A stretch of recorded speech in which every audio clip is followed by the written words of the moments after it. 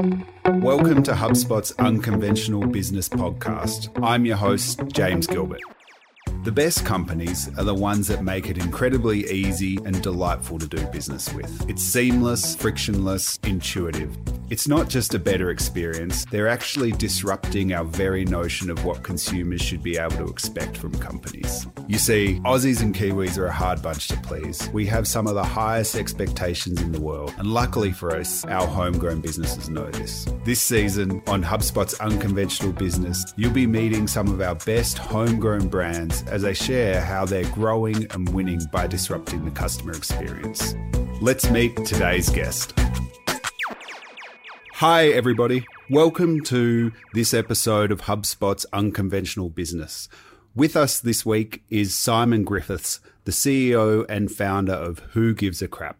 Welcome, Simon. Yeah, thank you. Great to be here. Thanks for coming. I'm really excited for our chat today. For people who aren't familiar with your company, do you want to give the little elevator pitch on Who Gives a Crap and what it is that you guys do and why our audience should give a crap? Yeah, I mean, this for us comes back to the 2.3 billion people that don't have access to a toilet globally. You know, a massive problem, really devastating health impacts, and something that's hard to relate to in the West because we all have great toilets that we use every day. And so we thought there was this opportunity to create a direct-to-consumer toilet paper company and use half of our profits to help build toilets in different parts of the developing world. And now we sell, we started in Australia, but now we sell in the UK, USA, and we've just opened up Europe, and we're also selling in Sweden and Swedish krona as well. And from our USA warehouses, we're shipping into Canada. So we've been going for about 7 years now and donated a bit more than 8 million Australian or 5 million US dollars in that time, which has been pretty good. And so how did it actually start? Like, where did the idea come from, and what was your background that made you think, oh, this is a good fit for us? Yeah, I think the interesting thing is all three founders kind of came at it from slightly different angles. So for me, I was really passionate about development economics and had worked out that, there's a lot of good organizations doing really good work out there that were all competing for the same pool of funds. And so, they'd put in a grant application, and then when they'd win it, they'd celebrate, not realizing that meant that 10 other people had put in a lot of time that had essentially been wasted because they didn't get the grant. And so that rent-seeking phenomenon was, it didn't really make sense to me. And so I started thinking about what could we do to get more money flowing into the space so that there was less rent-seeking going on. And I realized that the philanthropy market is actually fairly capped. It's quite difficult to increase the amount of global philanthropy on an ongoing basis because we have to get everyone who gives today to give twice as much in order to double the size of the philanthropy market. And that's not sustainable. But there's also these trillions of dollars that change hands in the economy every day through the sale of goods and services. And so if we could tap into that, $1 trillion of money that's floating around, then we've got this opportunity to divert some of those funds to do something really good. And so that's kind of where the idea came from. And so that's really your hybrid model where you're not a pure profit driven business, you're not a non-profit, you kind of sit in between where you're running a business that's profitable and that enables it to grow, and then a significant byproduct of that is that you can fund these development activities in a more sustainable way, I guess. Yeah, that's exactly right. So I think the original idea was actually to be a non-profit toilet paper company. We thought it'd be cool to create this company that, donated 100% of its profits, but realized pretty early on that by doing that, you actually end up kind of hamstringing the potential future, what the future prospects of the company can look like, because there's not capital to reinvest in the business every year, because you're trying to pay out 100% of your profits at the end of the financial year so that you're tax efficient by, getting as much donation out before you end up being taxed. And that doesn't, set yourself up for growth because you don't have the equity in the business to be able to continue growing, or the retained earnings to continue growing year after year. So that's one of the many reasons that we decided to shift. And we thought that, a 50% model still showed to our customers that the reason why we're doing this is because of this, massive problem that exists in the world. And if that problem wasn't there, then this company wouldn't be here either. But we think that the 50% model is actually the fastest way for us to tackle that problem, because we believe that we can grow the business twice as fast as if we were donating 100% of our profits, more than twice as fast. And ultimately that means we'll have more impact in the end. Has that been the thought from the start, or has that evolved as you've grown? Like, was it always 50% from day one, or? Yeah, I think, when we had the idea, it was kind of 2009. And then we went to a social business incubator in Boulder, Colorado in 2010, and we're there for about 10 weeks. And while we were there, that's when we had the idea to kind of shift from an 100% model to a 50% model, because a lot of the mentors were challenging us and saying, well, this is a great idea. I'd love to invest in it, but I can't invest in a nonprofit company because there's no equity to invest in. And so we started thinking about, what are all of the downsides of this? And then we shifted that model in the middle of 2010, and then, kind of continued developing it from there. So it's really been, in the DNA of the business since we first kind of put it out into the world in a serious way with our crowdfunding campaign, which was in 2012. And that crowdfunding campaign was a pretty interesting one. I watched the video. We've chatted about it. Do you want to give people a bit of an overview of that campaign and what you had to endure to pull it off personally? Yeah. So I think, wind back to 2012, Kickstarter was starting to become, a known brand. So it was kind of really early days of crowdfunding. I think at the time we launched our campaign, there'd been 6 $1 million crowdfunding campaigns in total prior to us launching. There's now probably, several multi-million dollar campaigns launched every day. It's really, the landscape's changed a lot in those 8 years. Direct to consumer wasn't a thing. Warby Parker had just got started. Dollar Shave Club had launched their viral videos 6 months before our crowdfunding campaign. And so the direct consumer movement was just beginning. It was really like early days. And, the term direct consumer wasn't yet kind of coined. And so we realized that selling toilet paper online was kind of a big ask. And it was probably the most boring product that had ever been crowdfunded. And we didn't have this kind of crazy cult following behind us, which is what, the first 6 $1 million crowdfunding campaigns had in order to make them successful. And so we thought we've got to do something different to get people's attention. And so to sit on a toilet on a live web feed until we'd pre-sold the first $50,000 worth of product. And so that took, in the end, we hoped it was going to be kind of less than 24 hours. We thought at its most, it's potentially going to be a week, and we'll have to get a doctor to kind of say, it's not safe to do this anymore. You've got to get up. It ended up taking 50 hours, and I didn't get off the toilet for that whole time. So pretty sore legs by the end of it. 50 hours is a lot of time. Did that, was the final donation like your parents coming through and being like, this is for the love of God, we need to, this is no longer safe? Yeah, it was, I think my parents were actually the first to donate. So the kind of the way that you build up momentum on a crowdfunding campaign is to get a third of the money in early, so that when people that are 2 or 3 degrees removed come in and see your campaign, they believe that this is going to happen, and so they're more likely to donate than if they come in and you've got $0 in the bank. And so I got like a bunch of people to kind of put money in early, including my parents. I think by the end of it, they were like, we've got more money. Should we give you more money?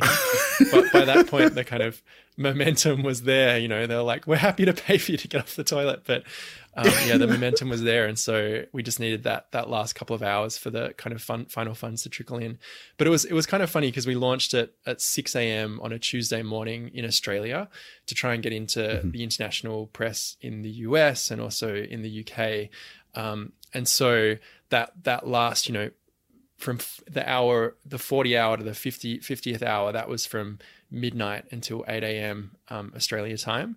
And so there were 6 pretty lonely hours in there from midnight through to 6 a.m. where, no one was awake in Australia. We were like embedded on the homepage of the largest Latin American newspaper in the world. So we had tons of traffic coming from Brazil, but not many donations because we weren't fulfilling orders to Brazil.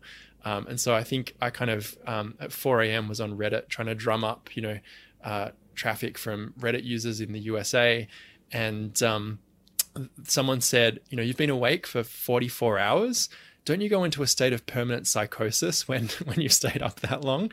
And at this point, I'd stayed up so long that I was hallucinating. Like all of the still images on my laptop were like turning into GIFs, and I kept hallucinating. There was a shelf next to me to kind of lean on to take a break, and I'd almost fall off the toilet as a result. And so I kind of got a bit freaked out by that and said, this is it. I'm calling it. And I kind of pulled up my pants and turned around and fell asleep on the system, like still sitting on the toilet. And then someone came and woke me up at 6 a.m. and said, "You're almost there. There's more money coming in. Like, we're going to do it." And that was the last 2 hours where it all happened quite quickly. And I think we got coverage in all the national newspapers that day in Australia. Wow. So you said there was three of you that started it. How did you get the short straw? Yeah, that's a good question. I think the other two founders at the time were, we're a fully bootstrapped business. So we all kind of had to work other jobs in order to get started. And so the other two co-founders at the time were working full-time, one of them at IDEO in San Francisco, the kind of design thinking consultancy. And Jahan was at Google in LA at the time, working on strategy at YouTube. And so I was kind of working probably 30 hours a week on this, and the others were, more kind of advising and putting in smaller amounts of time. And so the onus kind of really, unfortunately, fell on me. I think no regrets. Like, what an amazing way to launch the company. We went viral from that campaign, found our first 1,000 customers, which is the hardest thing to do as a new business.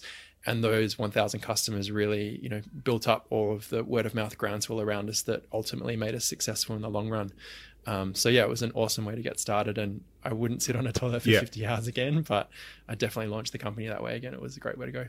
Yeah, it's an interesting motion, I think, with consumer companies, that the crowdfunding campaign, if people look at it simply, it's like an alternative funding way to get started. But I think there's more depth to it, where, to your point, it's a marketing campaign and a funding exercise all wrapped into one. And it's almost like a bit of a jumpstart for consumer businesses if they can get it right, and if they can be having a product that resonates with consumers. It's almost validation of that funding of it and marketing of it all in the one exercise, which, if you're lucky enough to pull it off, or you're willing to endure 50 hours of sitting on a toilet to pull off, is a pretty good way to get started.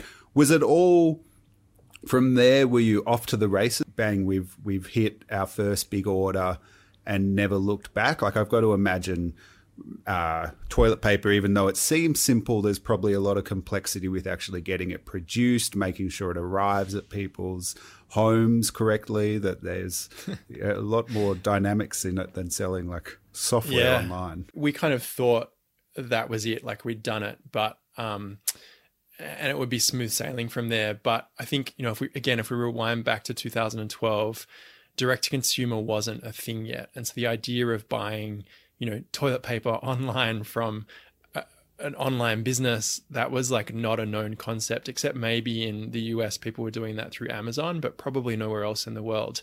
And so we really thought that the way to be successful would actually be to get a contract with supermarkets and to become a supermarket supplier. And particularly in Australia, 99.9% of Australia's toilet paper was sold through supermarkets in 2012. So it was, a really different landscape to where we're at today. Through that campaign, although it went really well, we didn't get any interest from supermarkets at all.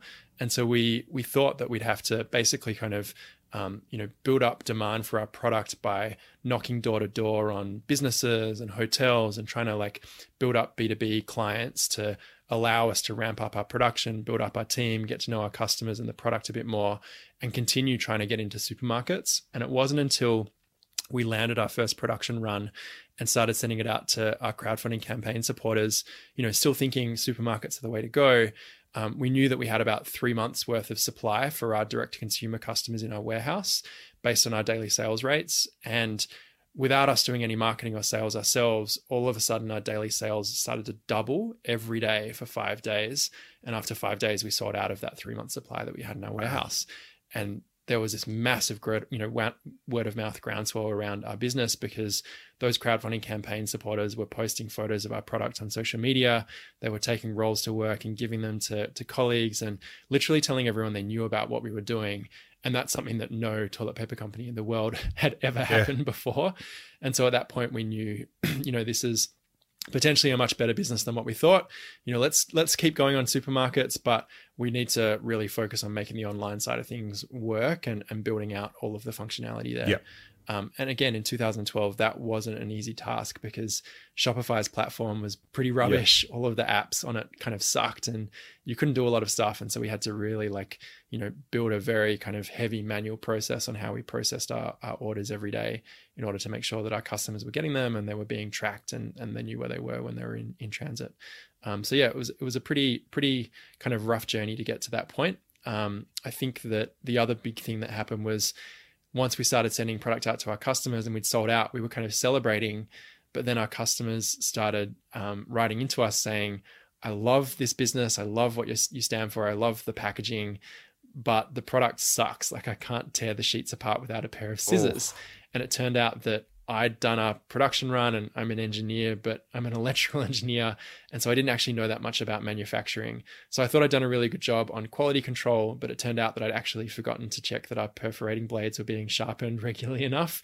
And we produced 200,000 rolls of imperfectly perforated toilet paper, some of which, was specific to businesses. And it took us about 1.5 years to sell through that with some businesses that we gave some really great discounts to help us get that product moving. So some amazing early customers that kind of put up with some of the mistakes that we'd made along the way. Wow.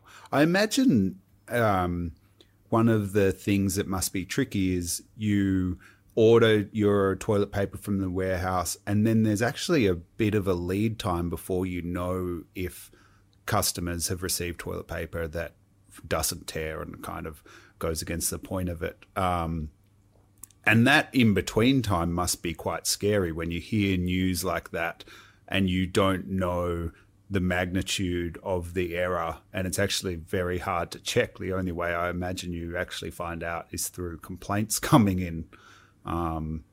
Yeah. Is there ways that you over time have been able to take some of the risk out of that process or even for your own peace of mind to figure out, is it just as simple as more quality control or do you have better feedback mechanism with customers? How does that work?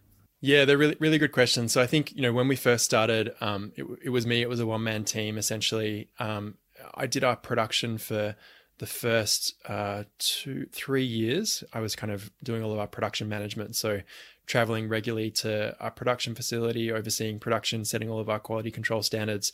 I think we realized, probably 2 years into that, again, I thought I'd done a pretty good job on kind of setting up how we were doing quality control with our producers. But there was this 1 month where we started, I think 2 years in, we started advertising on Facebook for the very first time. The first 2 years we just grew from word of mouth.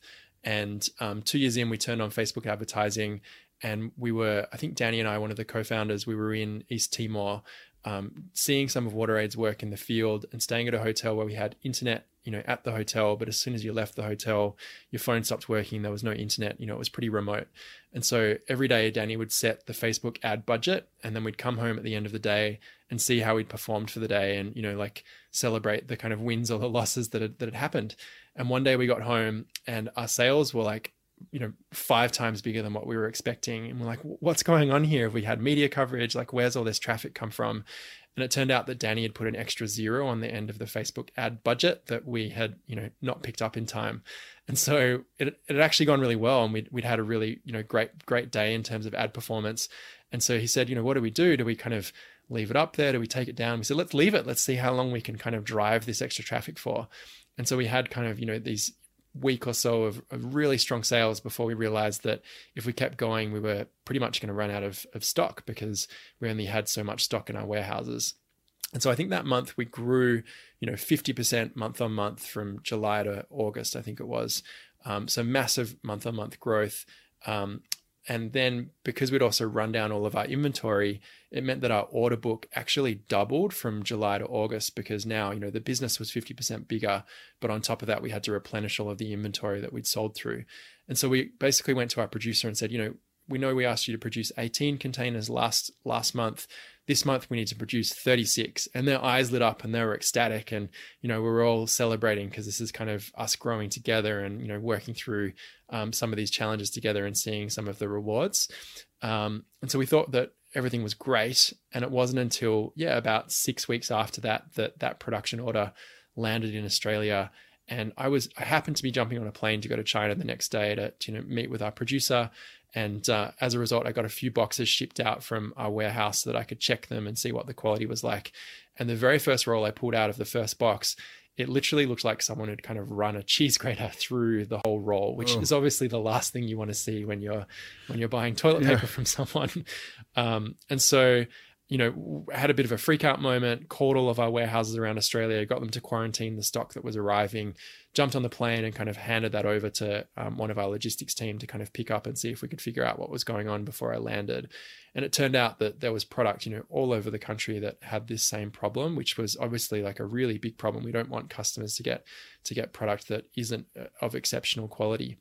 And so that to me, I met with the producer, and they I think they even said to us, we've worked out what the problem is. It's contained to about 100 boxes and they've all gone to Melbourne. And I said to them, no, it isn't. Like, we've seen this right across the whole country.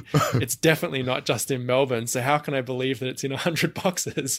And so I think that day we had to turn off our website for the first time and really go through, all of the stock that had landed, doing kind of a statistical analysis on, if we open 100 boxes and see what the product's like, that gives us a pretty good feel for all of the stock that's landed based on, the statistical kind of analysis that comes out of that, or what's called an AQL in production language.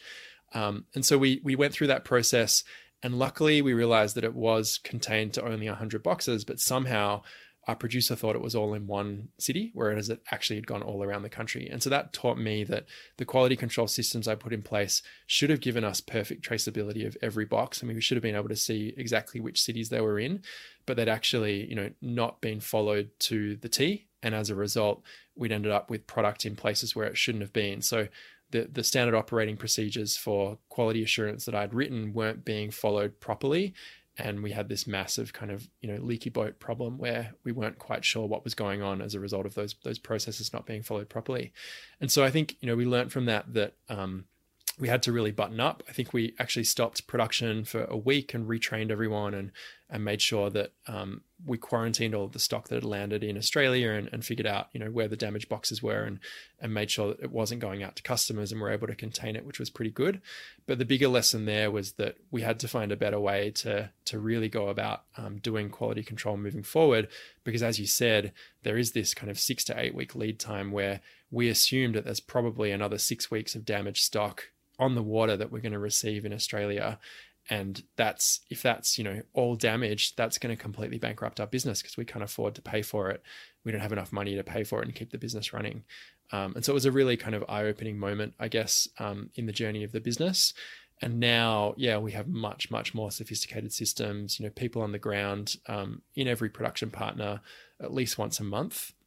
And on top of that, we're doing, inspections, I think, many, many times a day to kind of a statistical standard to allow us to see what's going on in each production facility throughout, many parts of every day.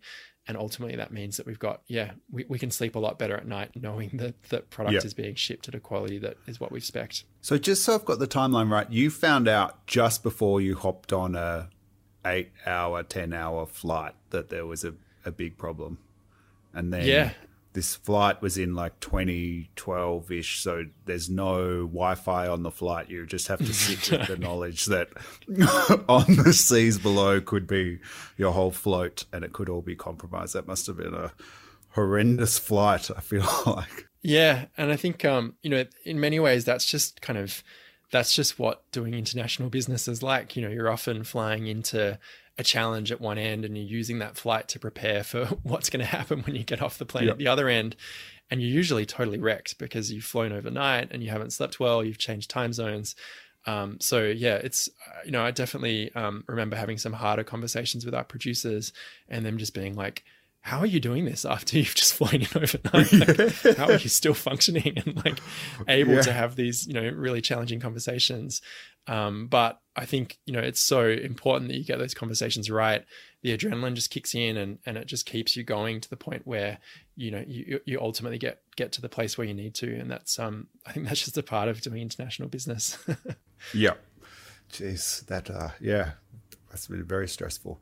But it touches on something I've heard you talk about a lot, where people pursuing businesses structured like yours, they think that doing the donation is enough, that that's going to be their key differentiating factor, and that's why people will buy for them. But actually, you've talked about this analogy of a stool, and that's just one leg of a three-legged stool. And if you don't have other elements, namely like quality and a really good product, irrespective of if you were doing good with the profits from that product, it's just not good enough today. Can you talk a bit about that and how you came to that point of view? That stool analogy comes from the idea that, with Who Gives a Crap, we have this very strong product, brand, cause link. And that's kind of the special sauce of our business. So it's a three-legged stool. And if you remove one of those legs, the business would fall over. It wouldn't be as successful as what it is today. And so that, that means that we could be an online toilet paper company that doesn't donate its profits, but I don't think we would have been able to grow the business to the point that we've been able to, because the cause and the donations are kind of a key part of our overall success. And so that's, I think, that's sort of where the analogy comes from. From a customer point of view, the way that we think about it is that we want to be able to remove that cause element and know that the business will still stand up because the product is good enough, the customer experience is good enough, our customers love the brand, and therefore, the donation element, the sustainability element, they're just the extra things that happen to come from buying, this product that they love. That's kind of what we aim for. And so what that means is that, with toilet paper in particular, we said this product, this physical product, has seen enough innovation in the last 50 years. We don't need 5-ply toilet paper. We don't need 8-ply toilet paper. What we can do is actually innovate around the physical product. So we can innovate all of the different parts of the customer experience, from, really fast delivery, free shipping, beautiful packaging, the donation element, the sustainability element, great customer service. If we can get all of those things right, we can build a product offering to our customer that is superior to what they get from buying in the supermarket, particularly if we turn on subscriptions and can solve the fact that they will never run out of toilet paper again once they buy from us. And so that's sort of how we think about, the overall kind of customer experience, and where there is room for innovation in a category where, the physical product is actually pretty damn good and we don't need to do that much about it. So that's again, a pretty different way of thinking about how to run a business. And it seems that we're seeing more of these business models, whether it's yourself or Warby Parker or other businesses pursuing a profitable standalone business, I guess, but it has a very substantial cause element, and the intertwining of those is actually helping them achieve a level of growth that if they did either by themselves, they wouldn't be able to get to. Do you think this is going to be more of a trend as people, understand more about the companies they're buying from and want to buy from companies where they're proud of what the company ultimately ends up doing with those funds? How do you think about that? Yeah, great question. I think that's 100% correct. I think, my view of the world is that this kind of ethical business movement of, businesses like ours and Warby Parker, it feels like that movement is sort of at the same place that sustainability was at 10 years ago. So if we think back 10 years ago about sustainability, carbon neutral was a buzzword that was getting, put into place by early adopters. Tesla was this new electric car company that had just IPO'd and had a market cap of about $1 billion. And things like, reusable water bottles from Swell and reusable coffee cups from Keep Cup, they were kind of in their infancy. And we fast forward to where we're at today, Swell and Keep Cup are household names. They're some of the most gifted corporate gifts. Tesla is the most valuable car company in the world. And literally the biggest companies in the world, Apple and Nike, have said that they've got plans to go zero carbon. So sustainability, has been shown now that it is actually linked to profitability, and the biggest companies in the world believe that. And it feels like that's where this ethical business movement is at, today, in terms of where sustainability was 10 years ago, which I think in 10 years' time means the biggest companies in the world will be thinking about how they can add, more depth into the soul of their business by doing more good and talking about what that looks like with their customer, because their customer will be demanding it. And if they can't get it from the companies that they're buying from today, they're going to go and buy it from other companies instead. And so I think that's super exciting, thinking about, what the next 10 years looks like. And why do you think customers are demanding that now, whereas in the past been more ambivalent about it? I think part of that is that demand has been there, but the supply hasn't. And so I think, what we've seen in the last decade in particular, the internet's made it possible to create brands and to create companies faster than ever before. A company like ours couldn't have existed without the internet, because we would have needed that supermarket contract to actually get started. And we still don't work with a supermarket today, 10 years on from having the idea and donating, $8 million. We still don't have a supermarket partner that's made that possible. And that's not to say that we won't work with supermarkets in the future, but we've been able to build a great business without needing to rely on some of those more traditional sales channels. And so the internet's meant that there's thousands, tens of thousands, hundreds of thousands of new companies, new brands that are popping up. And we see the ones that are resonating with customers really, rising to the surface and eventually making it and becoming really successful. And so the supply of companies that have ethics baked into them is getting bigger and bigger and bigger, because there's a lot of entrepreneurs out there that are thinking about this. And as a result, consumers are finally able to have more choice and to be able to put their money in the places where they think it should really belong. And so I think, seeing that supply come and meet some of the demand in the market is also meaning that the way that consumers are thinking about this is evolving, and what they're demanding is changing and getting bigger and better over time. And so that, I think, is meaning that, now we're seeing a much greater need for products that do more with their money and think about how they produce their products so that they're being ethical right through their supply chain, as well as in terms of how they deal with their profits. And speaking of need, I feel like everybody's having an interesting 2020 in terms of seeing that customer need for your product. I feel like you've had a very interesting 2020 with lockdowns and toilet paper shortages in Australia. How has that looked for your business? And I imagine your team has been under a lot of stress to help fulfill that. Yeah, 2020. So, no one would have predicted 2020. No one would have predicted that toilet paper's the kind of hot product of the year. So it's been, quite an amazing year to be in the toilet paper business, and particularly an online toilet paper company, with a distributed team. It felt like we'd sort of been training for 2020 for the 6 years prior. But yeah, really kind of, it's also a super challenging year for us as a company. I think to take you back to what everything looks like in early March, I think, we'd seen this run on toilet paper in in Hong Kong, and then in Singapore, and then in Japan. And we'd kind of looked at that and said, that'll never happen in any of the markets that we trade in. That's never going to happen in Australia, the US, or the UK. And so when it did happen in Australia, we were just kind of dumbfounded. Like, we saw our daily sales kind of double one day, and then they were up 5x the next day, 12x the day after that. And they looked like we were, going to shoot to sort of 30 to 40 times what a regular day of sales would look like, which is doing more than a month of sales in a day. And our kind of inventory systems aren't built to deal with fluctuations that big. So we actually had to say, we need to turn our store to sold out to make sure that we've got enough inventory to be able to provide product to our subscribers and our business customers that, we've promised we'll never run out of product again. And so we did that, I think, on March 4, and we turned on an email sign up so you could sign up and find out when we were back in stock. And then we kind of saw the same thing happen actually in the UK and the US, pretty shortly after that. We thought that email sign up list was going to get, a few thousand signups. We ended up with more than 500,000 people signing up to find out when we were back in stock, which, creates some pretty big challenges for how you go about rolling out your back in stock plan, because we were never going to have enough product to be able to email everyone at once saying, hey, we're back in stock, come and buy from us. We'd be sold out pretty much straight away. And so the team started thinking about, what do we do here? How do we get the most toilet paper to the most people possible?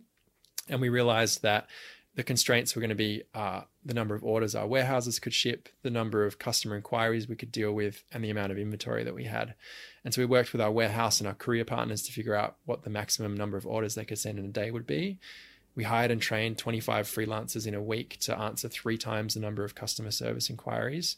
And we repacked our big 48 roll boxes into 2 24 roll boxes so that we could send twice as many orders. And we did all of those things and then started emailing that, at the time it ended up being a 600 and something thousand person email list, slowly inviting people to buy from us and working our way through that, which took about 6 to 8 weeks, kind of hitting the absolute upper limits of the number of orders that our warehouse could send every single day for that 6 to 8 week period. So it was a pretty like amazing initiative to roll out, but also, you know, incredibly exhilarating but exhausting to go through as a team and as a company, especially while everything else is going on around you that, you know, came with 2020, thinking about your family and, you know, potentially, a lot of fear and stress that kind of just came with living through the pandemic. And so I think our team kind of knew that this was our moment to shine. This was the moment that we'd been working towards for many years prior. And if we got it right, we'd be able to ultimately make this huge donation at the end of the financial year, which comes at, you know, June 30. And so I think it was incredibly rewarding for us to work through that in a way that stayed true to our values as a company. And then, come, you know, June 30, we were able to make a donation that was 700% bigger than the donation 1 year prior, which was pretty awesome. Wow. So that donation was nearly $6 million, I read. Yeah. So I think it was 5.85 Aussie, about 4 million USD. So 730% bigger than the donation 1 year prior. Wow. Yeah. Just mind-boggling. Yeah. I'm sure that was a pretty amazing silver lining for your team after all their hard work. But you mentioned the team is distributed. Is that something that you've had since the start as well? And like, obviously, again, 2020, every team's distributed and remote. But it sounds like that was something you pursued earlier. Yeah. So I think, you know, when we first started the business, the three co-founders, I was based in Melbourne. Danny at the time was based in San Francisco, but was about to move back to the New York time zone. And Jahan was based in LA. So we were always, you know, working on at the time on email and Slack. Email and Skype. It was pre-Zoom, pre-Slack. The tools were a little bit lacking. But as a result, we kind of built out the team in a distributed model from early on. And we said, you know, when we've hired our first staff member, we said, we need to hire someone because, you know, I can't do this by myself anymore, but we don't have the money to pay what a regular Australian or American salary would look like. So what are the options here? And one of my friends said, why don't you hire a virtual assistant in the Philippines? And so I kind of looked into it and thought, this is actually a pretty good idea. And so our first paid staff member was in the Philippines, and I went over to visit her, a few months after she'd started working with us, and I'd onboarded her remotely and kind of, built up her kind of workload gradually over time, and went and visited her and realized that there's actually a ton of, if we're in the business of making people's lives better, there's a ton of making people's lives better that we can do in the Philippines by hiring and building out a remote team there, because the traffic is so bad in Manila in particular that people end up, in cars anywhere from an hour to 4 hours a day, and they don't know, how long it's going to be. It varies every day, so it's hard to predict what's going on. And there's a lot of lost utility that comes from that. On top of that, people are often working in call centers and doing overnight shifts for many years in a row, which puts their body through a ton of stress and honestly isn't that great. And so if we could start to build out a remote team that could work from home, be around their family more, which was also a really important value, and not have to do the crazy night shifts. We kind of stopped working in the early hours of the morning for our US team in the Philippines. So we're not pushing someone all the way through from, 10 p.m. to 8 a.m. or something like that, which is really kind of bad for cortisol levels and a whole bunch of other stuff. If we can do all those things, we can actually create a lot of social impact for our team members as well. And so, from early on, we built out that Filipino team, and then that just opened us up to saying, well, we're not restricted to hiring, based on the cities that people live in. Let's hire the right talent regardless of where they're based. And we went that way for about 2 years or 3 years. And we realized that through that face-to-face contact is actually incredibly important. So we brought the team together once a year to spend a week together to get to know each other, to bond. And when that happened, we saw that there was just this incredible amount of activity on Slack again after people had come together, because now they could kind of tell jokes and understand people's sense of humor and sort of have online banter in a way that wasn't possible when they hadn't met and socialized and broken bread, so to speak. And so we saw an incredible benefit from that, and eventually said, we're going to do this every year, and we're going to rotate, where we do it based on where our team is based. So the first year was in Melbourne. The third year was in the Philippines, and I think we're going to do, China or Los Angeles in the future, where our other team members are based. And then every off year, we're doing an impact trip where we're going and visiting one of our partners' work in the field. So the second year we went to Cambodia and took the team to see WaterAid's work in the field. This year we were scheduled to go to India and kind of do the whole retreat in India for a week before, coronavirus stopped travel. And so we sort of built the team out remotely with that in-person contact coming together once a year. And then more recently evolved even further to say, because face-to-face contact is so important, we actually do want to hire in specific cities. We want to hire in Melbourne, in Manila, in Los Angeles, and then the team can come together to collaborate under one roof when they need to and get that face-to-face time as, a city hub. And then we'll also bring the whole team together, once a year. But the norm is that people work from home, and then in their city hubs, they set rules about how much time they spend together as a team. So in Melbourne, people made a commitment to come into the office a day a week, and it could be any day. In Los Angeles, our team said, actually, we're more collaborative. We can kind of do marketing and creative, which are more collaborative functions. So we want to work together 3 days a week, and that's going to be Monday, Wednesday, and Friday. In the Philippines, I think it was more like a monthly fun activity. So not an office-based activity where the team comes together and spends time together in a more kind of laid-back setting. And so we let the individual city teams kind of define what their working routine looks like. And that varies based on, who's in the teams and what work they're carrying out. Yeah. I think that answers your question. Maybe the part of that I missed is that really for us that came from, as 20-year-olds, we'd all worked in offices and felt like the regular office grind kind of sucked. Like you're breathing recycled air through air conditioners. You don't get much natural light. We felt like the kind of commitment that you make to your work by spending time in an office was greater than what we actually wanted to make to our work. And so we said, what if we flip this on the head and instead of work-life balance being in that order, work and then life, what if we made this life-work balance? And so we think about how do we prioritize people's lives, knowing that work is important, but it's not as important as having a healthy and satisfactory life outside of work. And so for us, that was where the desire to, set our own location, work from anywhere, be flexible on hours, all of those things kind of came from. And for me personally, that's meant, not living in a city. I live an hour south of the city, surrounded by nature and right on the beach, so I can go and surf or go swimming every day. And that's meant a much higher quality of life, sometimes at the sacrifice of work, but only in the short run. In the long run, it's always going to be better because my quality of life is really improved through that approach.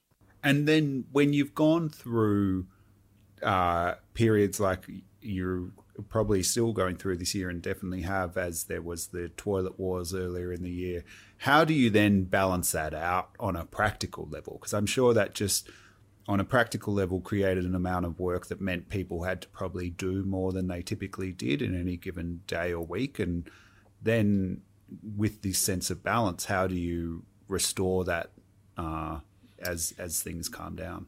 Yeah, so I think as a purpose-led organization, we probably get a lot more buy-in to our brand from our customers. We also get a lot more buy-in from our team. And that means that our team will work really hard to try and realize this shared vision, which ultimately for us is about making sure everyone in the world has access to a toilet. So through the pandemic, we knew that our team were digging really deep whilst also having all of the craziness of the rest of the world going on around them. And when we came out of, the kind of toilet paper gate or the toilet paper apocalypse, whatever you want to call it, we knew that our team was, exhausted but exhilarated, as I'd said before, really in need of a break, but not wanting to take one because borders are closed, travel's restricted, and also, we're still seeing a lot of residual demand in the business, which meant that if they took leave, they felt like they'd be letting some of their teammates down. And so we realized that, through kind of weekly surveys that we started in COVID, our team were feeling the load, but didn't feel like they could take the leave that they needed to recover. And so something that we did this year, very recently, it's the first time we've tried something like this, was a huge experiment, was to say to the whole team with 2 weeks notice, everyone's taking a week off. And if you're gonna, if you want to, you can use 1 day of leave and we'll give you 4 extra days for free. And that's extra leave that we'll give you this year. And so we essentially gave everyone a week off with 2 weeks notice. And the idea was that would allow people to switch off and really kind of, recharge. But we can't have the whole business off in 1 week or everything will shut down. And so we put it over a 2-week period and the team alternates through those 2 weeks. And the second week, the week that they're back at work, there's no meetings across the whole business. And so that's what we called a slow or a flow week, which allows them to have a moment to think about what the top priorities are coming into the end of the year, really refocus and work on the things that they believe are the highest priority for that week without distraction. And so we're rolling that out now. I'm on my flow week at the moment, and I've got my no week coming up next week where there's no work. And we're going to be kind of looking really closely at, what are the benefits that come out of this? Can we see improved long-term productivity from giving everyone this moment to kind of catch their breath? And from our point of view, say thank you for what's been a crazy year, but also be really mindful of everyone's mental health and making sure that we're not pushing anyone towards that point of burnout. And I think that was particularly relevant with Are You OK Day coming up, which is something that, we always think about each year. How do we check in with our team and think about, are they okay? And so it was really interesting to have that kind of fall in the middle of this, slow, no week, 2 week period that we've got running in the business at the moment. And then in terms of you as a business, you've now got to, I think, a scale where you're probably no longer worried about a fatal flaw with any given stock quantity, and you've obviously grown a lot this year. What does growth for you look like? And you've said your team is pushing towards this goal of everybody having access to a toilet. Does it get more granular than that? Do you have like certain timelines and milestones that you're trying to get to achieve that goal? The bigger picture question there is like, how do we get to this goal of everyone in the world having access to a toilet? And so what we did is we kind of worked out when we first set that goal, what does that really look like? And we said, it's probably the size of what Kimberly-Clark is today. So a many tens of billions of dollars of revenue company, in order to generate the donations that we'd need to actually solve that problem. And we think we can get there in 30 years' time. And so that's kind of the time frame that we've set. So by 2050, we want to be the size of what Kimberly-Clark is today. And so we can kind of work backwards from there on an S-curve, saying, those later years of growth will be a bit slower. And so we're more plateauing, whereas the early years of growth are going to be quite rapid. And we're kind of on this upward exponential curve that we need to hit in order to set ourselves up to, ultimately get to that big 30-year goal. And so we can kind of wind back from 30 years down to, all right, cool. What does the 5-year view look like? And then we know what we're trying to hit in that 5-year period. And then what does the 1-year view look like? And that's what we're executing on with our annual strategy at the moment. And so for us, that's really around continuing to grow the Who Gives a Crap brand into new markets, putting some new products under the Who Gives a Crap brand. I think our first one we've got coming out in October, which is super exciting. And then we're also going to do some new products outside of the Who Gives a Crap brand and see what that looks like as well, to try and see if we can create something that, has this 3-legged stool effect for a new brand that we can put into the marketplace. And so that's, I think, what the future looks like. A lot of growth under Who Gives a Crap, doing some new stuff outside of Who Gives a Crap, and then entering into new markets to kind of continue putting down additional footprint as we kind of grow the business out to take us to that 5-year target that we've got, which sets ourselves up to hit that big 30-year goal of making sure everyone in the world has access to a toilet. Wow. Well, it definitely feels that you guys are well on the way. And I think the COVID boost that you've got has probably really helped you make sure everybody was hitting their 5-year goal. It's really impressive. And I think you're right. Like, you've demonstrated that this hybrid approach is actually the approach which is going to help lead to the fastest growth, and is a approach that consumers are resonating with more than ever. And then when you were mentioning like what companies you look to the future, it's Kimberly-Clark for the scale, but I imagine you probably look to other companies for the overall impact you want to have as an organization. Like, what are some of those other brands that you've seen, or companies that have done this more ethical business model and achieved a level of like notoriety and scale and impact that you're really striving for? Yeah, for sure. I mean, there's lots of brands that we kind of look to for different things. I feel like there's no one perfect brand, but there's elements of lots of them that we look to for different reasons. So I think, Patagonia's done an amazing job of building their brand on kind of an ethical standpoint, and making that something that their customers are really proud of and rally behind. Particularly in the last decade, I think they've really kind of pushed that message out into the world in a positive way. Warby Parker, as we mentioned, one of the kind of early buy one, give one businesses. Super exciting to see them kind of help build the direct consumer movement and have a lot of success doing that, which is awesome. I think Tom Shoes is another one of kind of the early buy one, give one companies that really helped pave the way for businesses like ours to come along in the future. But yeah, that list kind of goes on. There's a lot of exciting kind of big brand players like Nike and Glossier, as I mentioned before, that kind of set the tone for what it means to be a lifestyle brand in kind of the modern age. But yeah, there's, a long list of kind of exceptional companies that we look at for all different reasons, I guess. Yeah.